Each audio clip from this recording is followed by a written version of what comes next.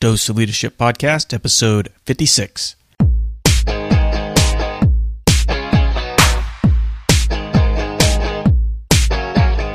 Welcome to another episode of the Dose of Leadership Podcast, the show that brings you inspiring and educational interviews with today's most relevant and motivating leaders. Each episode is dedicated to highlight real-life leadership and influence experts who dedicate their lives to the pursuit of the truth, common sense, and courageous leadership. And now, here's your host, Richard Ryerson. Hey everybody, welcome to the show. This is Richard Ryerson. Thanks for tuning in to another episode of the Dose of Leadership Podcast. Before we get started with the interview, I just want to remind you of a couple of things. First and foremost, I just finished up a 30-day training session, so I have slots available if you're interested in personal one-on-one leadership coaching. We can do it in person if you're close enough, or we can certainly do it over the phone or via Skype. Go to doseofleadership.com and check out the coaching tab in my menu item, and you can get more information. Also, this episode is brought to you by my sponsor, Audible.com. You've heard me talk about it. If you want to go ahead and get a free book, go to my website, doseofleadership.com/audible, or you can click on the Audible trial menu item up on my website, and you can download a free book. Any book that Audible.com has, over 100,000 titles, I guarantee you're going to find a book that you're wanting to get caught up on. I wasn't a big fan of audiobooks. I never really tested them. I didn't think it'd be worthwhile, but I love them now. They're a great way to get caught up on all your reading. You're doing yard work, going to work, exercising. You can make your smartphone smarter. Go to doseofleadership.com/audible and take advantage of the special offer that they're giving to you. So anyway, thanks again for all your support. Go to iTunes, leave a review, and thanks for tuning in. Well, I'm so pleased to have on my show Chris Widener. He's widely recognized as one of the top speakers in the world. He's one of my favorite speakers. He speaks all over the place and to some of the who's who of all of American business organizations, including GE, Cisco, Microsoft, Harvard Business School. He was hand-selected and mentored by two of the greatest legends in the speaking world, Jim Rohn and Zig Ziglar. In fact, Zig Ziglar asked him, personally chose him to co-host his television show, True Performance. He's a businessman. He started a small publishing company called the American Community Business Network.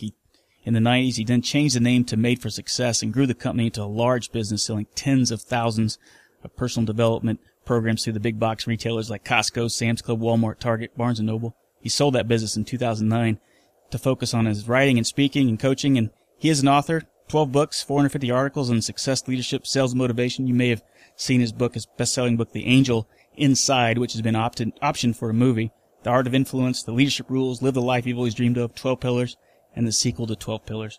He's a professional coach and mentor, and I'm so thrilled to have him on the show. Chris, welcome to the Dose of Leadership Podcast. Hey, thanks for having me. I really appreciate it. Well, like I said, you're one of my favorite speakers. You're fun to watch. I speak on the side. I like to play a speaker on TV anyway. But so I appreciate everything that you're doing, and I love what you talk about. You're passionate about leadership. You know, one of the things that, let's talk about, how did you get involved in speaking? What got you so passionate about leadership and speaking in general? Well, I'll tell you, it's funny. When I was 15 or 16 years old, I bought a book called Put Your Money Where Your Mouth Is, How to Make a Living as a Public Speaker. So, I mean, that was 32, 33 years ago now. And so even in high school, I was doing the morning announcements, you know, the guy that got on and said, everybody stand and say the Pledge of Allegiance to the whole school. Right.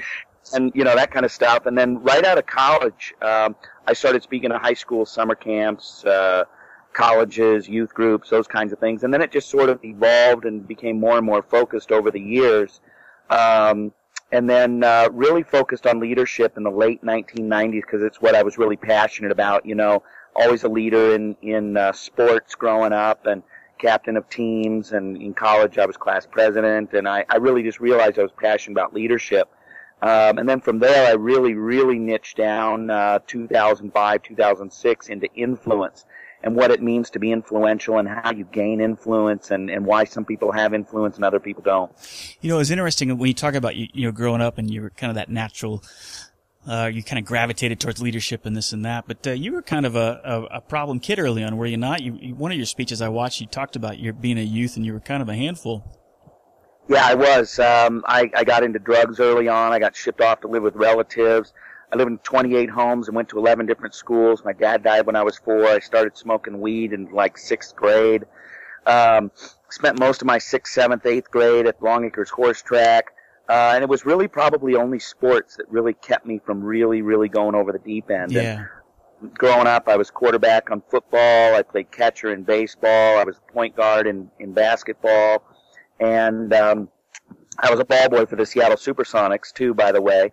So it was kind of interesting talking about leadership. One guy you should get on your podcast is the guy that was the coach of the Seattle Supersonics when I was a ball boy there, Lenny Wilkens, winningest coach in NBA history.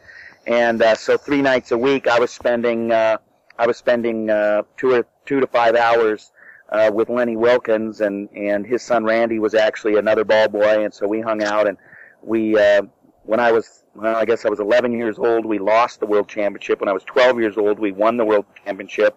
And then at 13, right after they won the World Championship, I was in a ticker tape parade through downtown Seattle with 500,000 people. And I look back now and I go, man, how do you ever top that? Yeah. At 18, being in a ticker tape parade through downtown Seattle as part of a World Championship NBA basketball team. So it was really sports probably that kept me from really going over the deep end. Yeah, that's interesting. Do you have any coach that stands out at that time that was really, I ask a lot of people who their mentors on, and it always goes back to a family member and or a coach or teacher, almost always. Yeah, I actually had a few teachers. I think the ones that I remember the most were the people who said they believed in me. Right. And a lot of people over the years, because there were a lot of people that didn't believe in me. I was quite a handful and quite a troublemaker. My 10th grade year, I had 47 written referrals to the principal's office. And that's not just the times I was kicked out of class to go sit in the hallway to the end of the class. Those were the times I got written up in triplicate and sent down to the principal's office 47 times in one school year. So, to have some of those teachers who believed in me, and then after college, I had a couple of extremely successful business leaders who believed in me and what I was doing and supported my mission and some of those things. And having people who believed in you was really tremendous, particularly when you wondered if anybody did.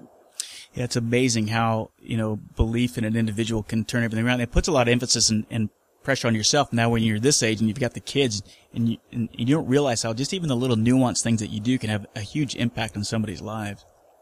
Yeah, I remember I was 25 years old and I was starting a nonprofit group, and I got a check from a guy who I knew, who was the CEO of Mars Candies, just a little $25 billion a year company. Yeah. And unsolicited. I didn't ask him for the money. He sent a check and I got it, and I, called him or wrote him and said thank you. And the next month I got another check. And so I called him up. I think I called him after the second check, and I said, hey, wow, this is really great. I didn't expect this. Appreciate it. And I'll never forget as long as I live. I was 25 years old, and still, today, 22 years later, he said, it's because I believe in you. And I remember thinking, wow, if this guy who runs one of the biggest, most successful companies in the world believes in me, maybe I actually have what it takes to be successful. And it was a real transforming moment in my life to hear somebody so successful say they believed in me. That's great. And, it's inspirational to hear that. And one of the things that I find fun about this podcast and talking to entrepreneurs, I talk to all types of people, faith-based leaders, entrepreneurs, business leaders, you name it. And what's refreshing, and I've said this on a time or two on my podcast, that the more that you get to know people, they're no different. Even you look at all these successful people we're always plagued with these limiting beliefs that I can never be like that person. But the reality is you can. And the only thing that separates you from that success, I found the consistent theme is the resiliency, and the ability to bounce back from the failure. Would you agree with that? Oh, absolutely. In fact, I always say in most of my speeches, I say, the difference between the successful and the unsuccessful is not the absence of obstacles, but the presence of perseverance. Right. Everybody has obstacles, but only the successful persevere through them. The unsuccessful quit. They get knocked down, or they face a mountain that's too high and they decide not to climb it. But the people who succeed are people who make it past obstacles. And sometimes it's a terrible tragedy, sometimes it's a physical calamity, sometimes it's a betrayal, sometimes it's a bankruptcy. Doesn't matter. You can find people who quit because of those things, and you can find people who succeed in spite of those things. One thing I always find amazing too is I think a lot of times where people turn it around, again, and you shared how you were kind of a handful and troubled in the beginning. Was there a kind of a splat moment where you hit rock rock bottom and you looked at yourself in the mirror and said, man, I don't like who I am, was there one specific event that made you change? Yeah, it was actually summer before my senior year of high school. I was spending the night with my biggest pot-smoking buddy, and I grew up with no religious upbringing, no background in that kind of thing, and never went to church, nothing like that. And I spent the night with him. It was Saturday night, and about 9 a.m. on Sunday morning, his mom barged through the door and said, "Get up, we're going to Sunday school." And I literally had no idea what that was. And I'm like, I've tried everything else. I'll try Sunday school. So off we went to this little tiny Lutheran church, Mount Si Lutheran Church, at the corner of 8th and Ogle in North Bend, Washington. And there was a youth minister there. Long story short, there was a youth minister there who did two things.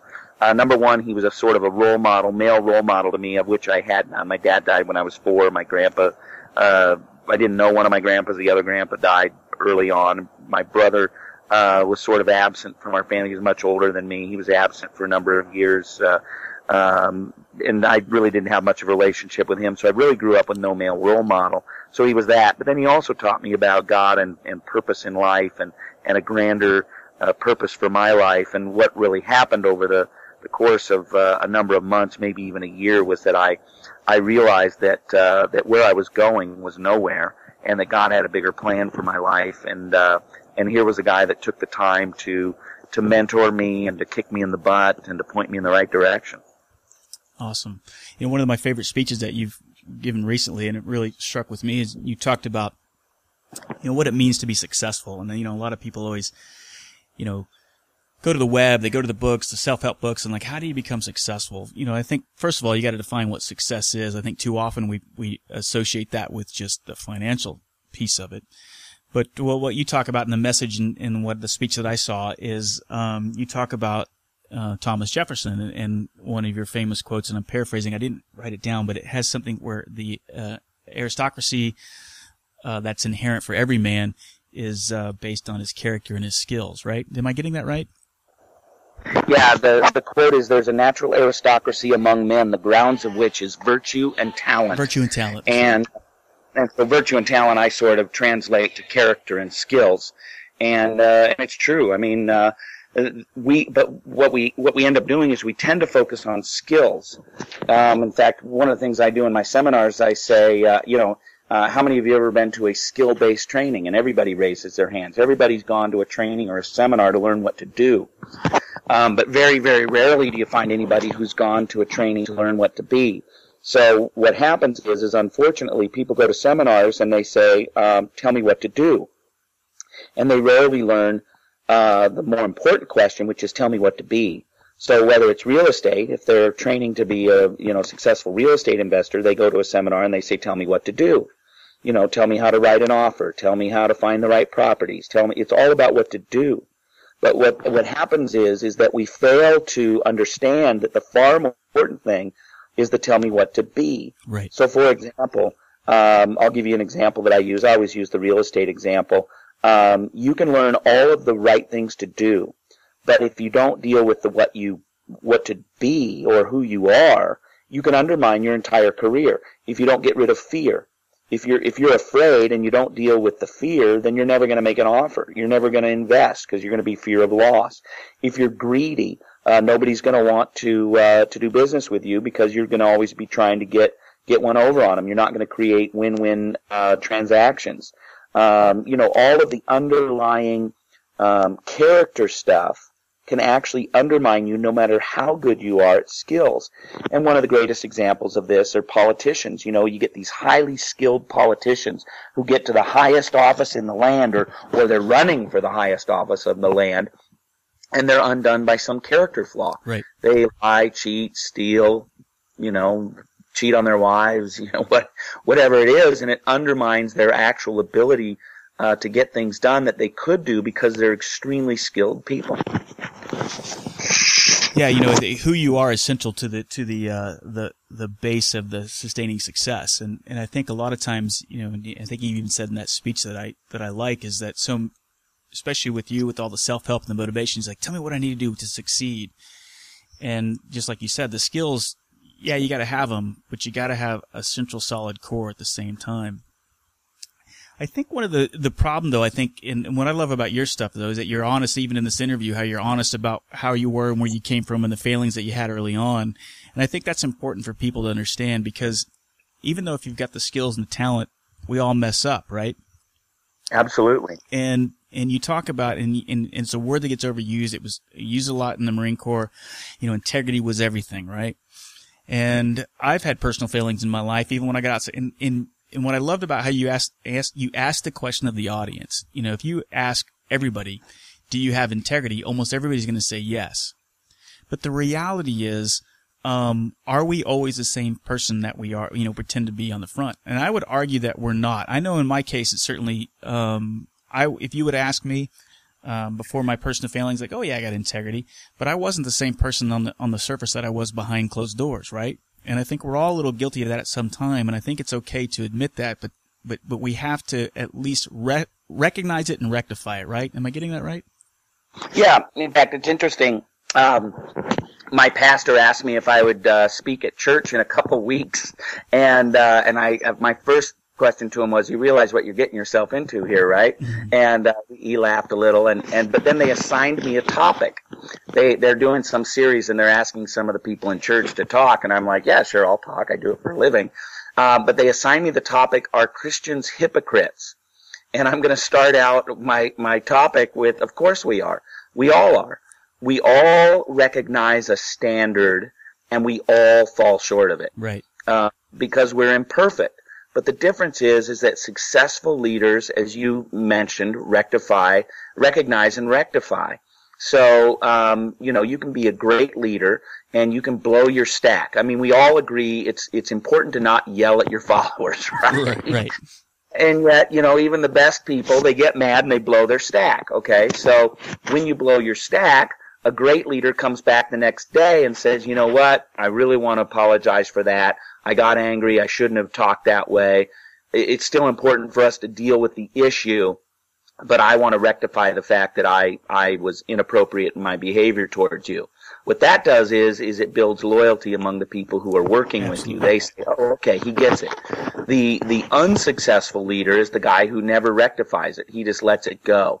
And pretty soon, people get tired of getting beat up, and they go find another job, and you lose all your best people. Your best people, they say, why would I keep working here? I'm going to go somewhere else where I'm going to be treated with respect and dignity, and I don't have an abusive workplace. So, so we all fail.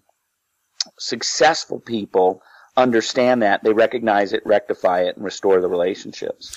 I learned later in life than I probably should have, that, especially when it comes to leadership, the more that a leader can be courageously authentic and vulnerable and show that vulnerability. I'm not saying to be wishy-washy, but there's great strength in vulnerability. Would you agree with that?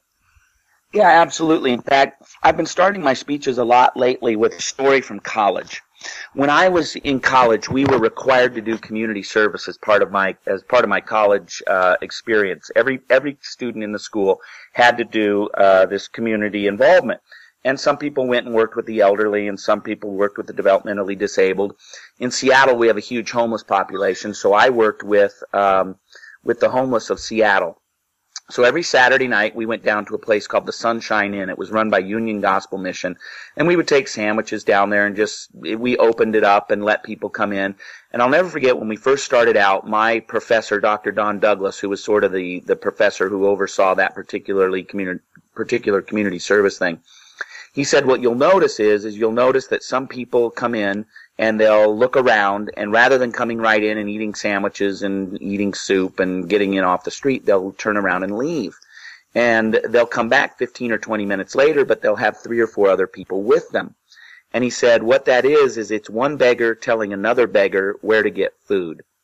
And the illustration that I use is that I am no smarter than anybody else, no more of a hard worker than anybody else, and I am really just one beggar telling another beggar or a group of beggars where to get food. The journey through life and success is really just figuring it out or finding it out or being taught by somebody else, and then our job is to turn around and tell other people. one of the things that I really don't like in the success world is that you get a lot of these people who try and portray themselves as, super dynamic and super smart and better than everybody else, and I'm the teacher and you're the student and blah, blah, blah. And I know them all. When I ran my Costco business, I was paying hundreds and hundreds of speakers royalty checks all the time. And I know just about every single person in that industry. And they're all broken, failing people, right? We all are. Yeah. And yet, many of them try to portray themselves as people with no problems and, all that kind of stuff. And what I've decided in my own life is that authenticity really helps me connect with people, where it says, hey, I'm no better than you. I've got issues. I've got problems. I've had hills to climb and valleys to go through. And here's what I've learned. And some of it I've learned by experience. Some of it I've learned from other people. And here's how I can help you. And hopefully you can shorten your learning curve and not have to go through the same pains and problems that I did. Yeah, I agree. And I think that's why I like your stuff. And same thing with me. I mean, I noticed some of the, early on when, started giving speeches and presentations, the natural perception was you had to, sure, you wanted to be the expert and be perceived as the expert. But I think once you started showing your vulnerability, your authenticity, your mistakes, that's really when the presentations and the leadership, when I've been in leadership positions trying to do that too, that's when I've been most successful. It's because my wife and I, we've been married going on 25 years. This will be our 25-year anniversary. And so, for example, I would say this now. I'd say we've been married 24 years. It's been 20 of the best years of our lives.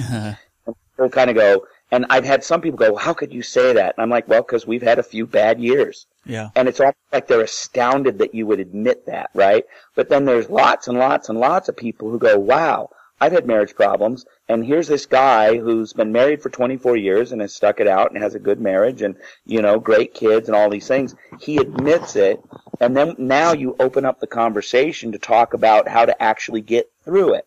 One thing I just can't stand is people go, I've been married 37 years and we've never had a fight. I'm like, you're either lying or you don't have a real relationship. Right. It's bogus to hear that kind of stuff, Yeah. and yet do it. And so I've decided that I want to be authentic and real, and it's worked for me. Yeah, So. Well, that's one thing I appreciate about you for sure.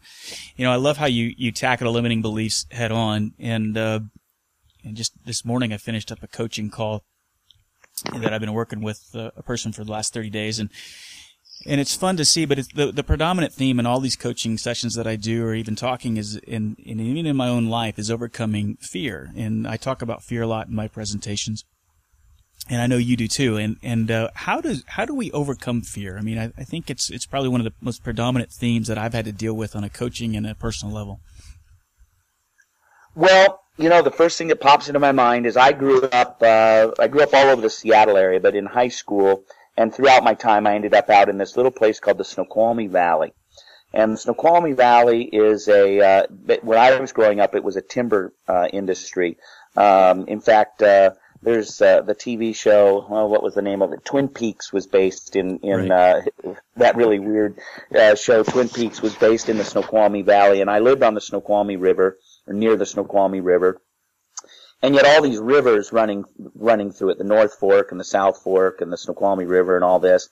And because it was timber, they had to train the trees out of there. So they'd cut them down, and Weyerhaeuser would mill them, and then they'd put them on trains or trucks and get them out of there. So there were all these train trestles going across these bridges. And we would jump off of these train trestles. Now, if you can imagine a train trestle, it had the train track level, which was 30 feet, and then it had the part that goes up and across, the part that holds it up, I guess, the suspension part, and that was always 60 feet. And, the first time you jump off that bridge, we jumped in, we were always jumping in the Snoqualmie River. Every now and then on a sunny day, I'll take my motorcycle up during the summer, and I'll drive by the train trestles, and there's a new generation of kids jumping off the train trestles.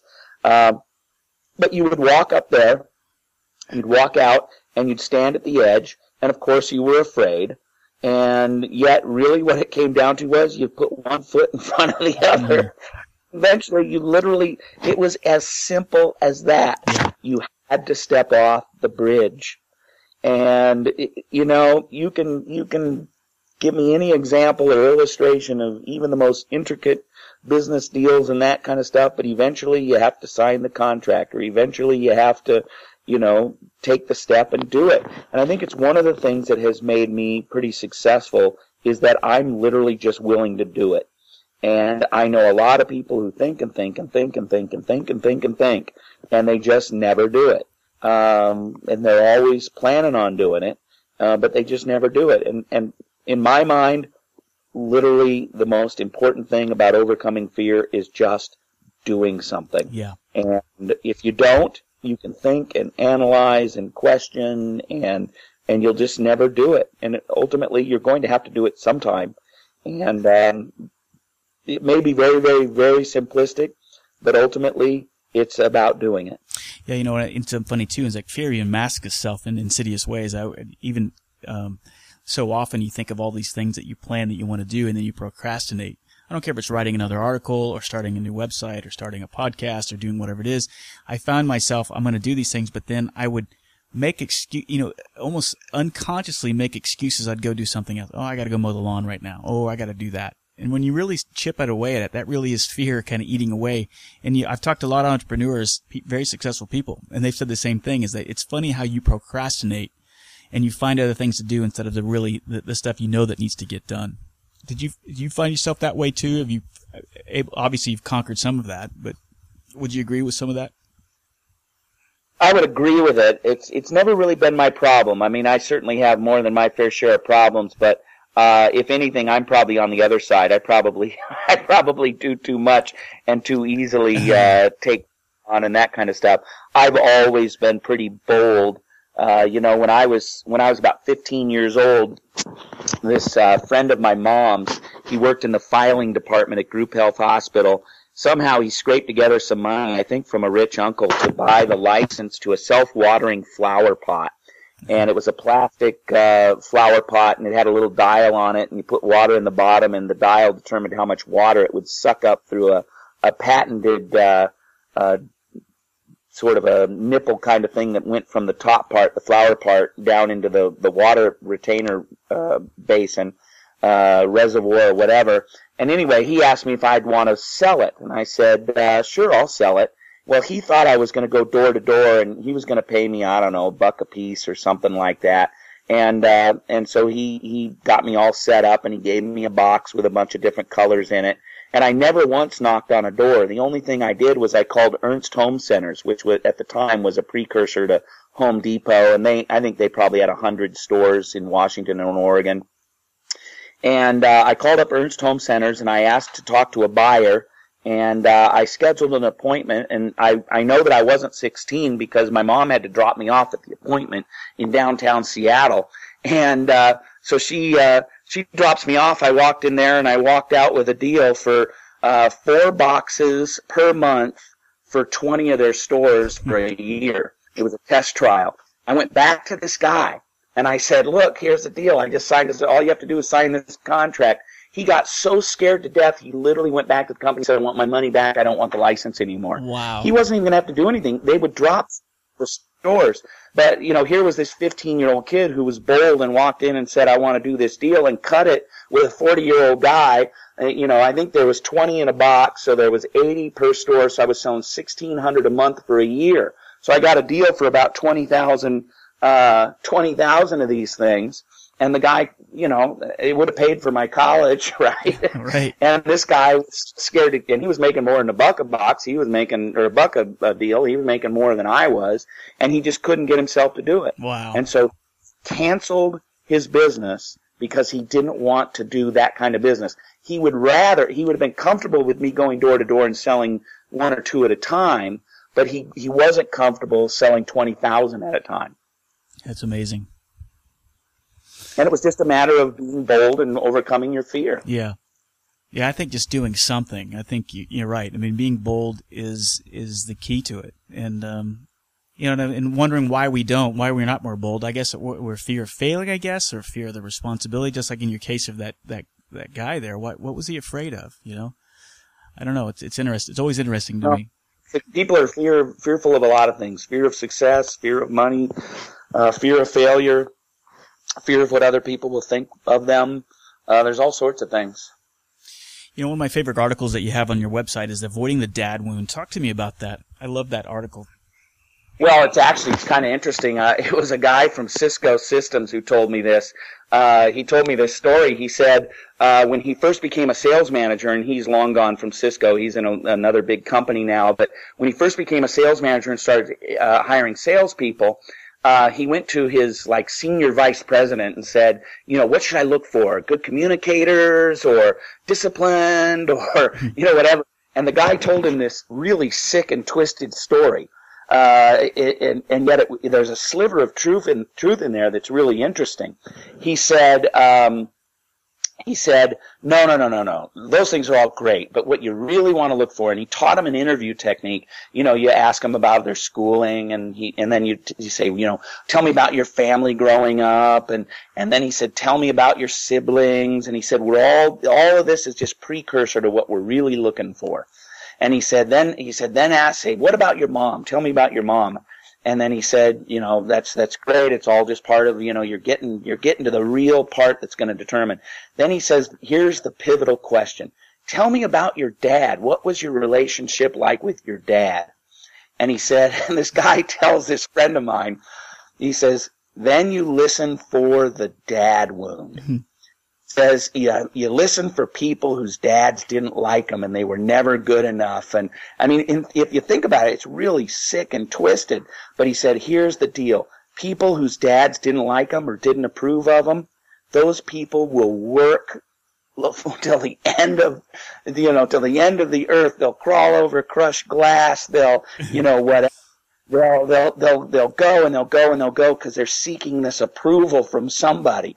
Now, there's the sick part of it, but then there's also the part that's really true, is that people, they want approval. They're looking for somebody who will approve of them and will say good job. And I wrote that article, The Dad Wound, and it's interesting to me.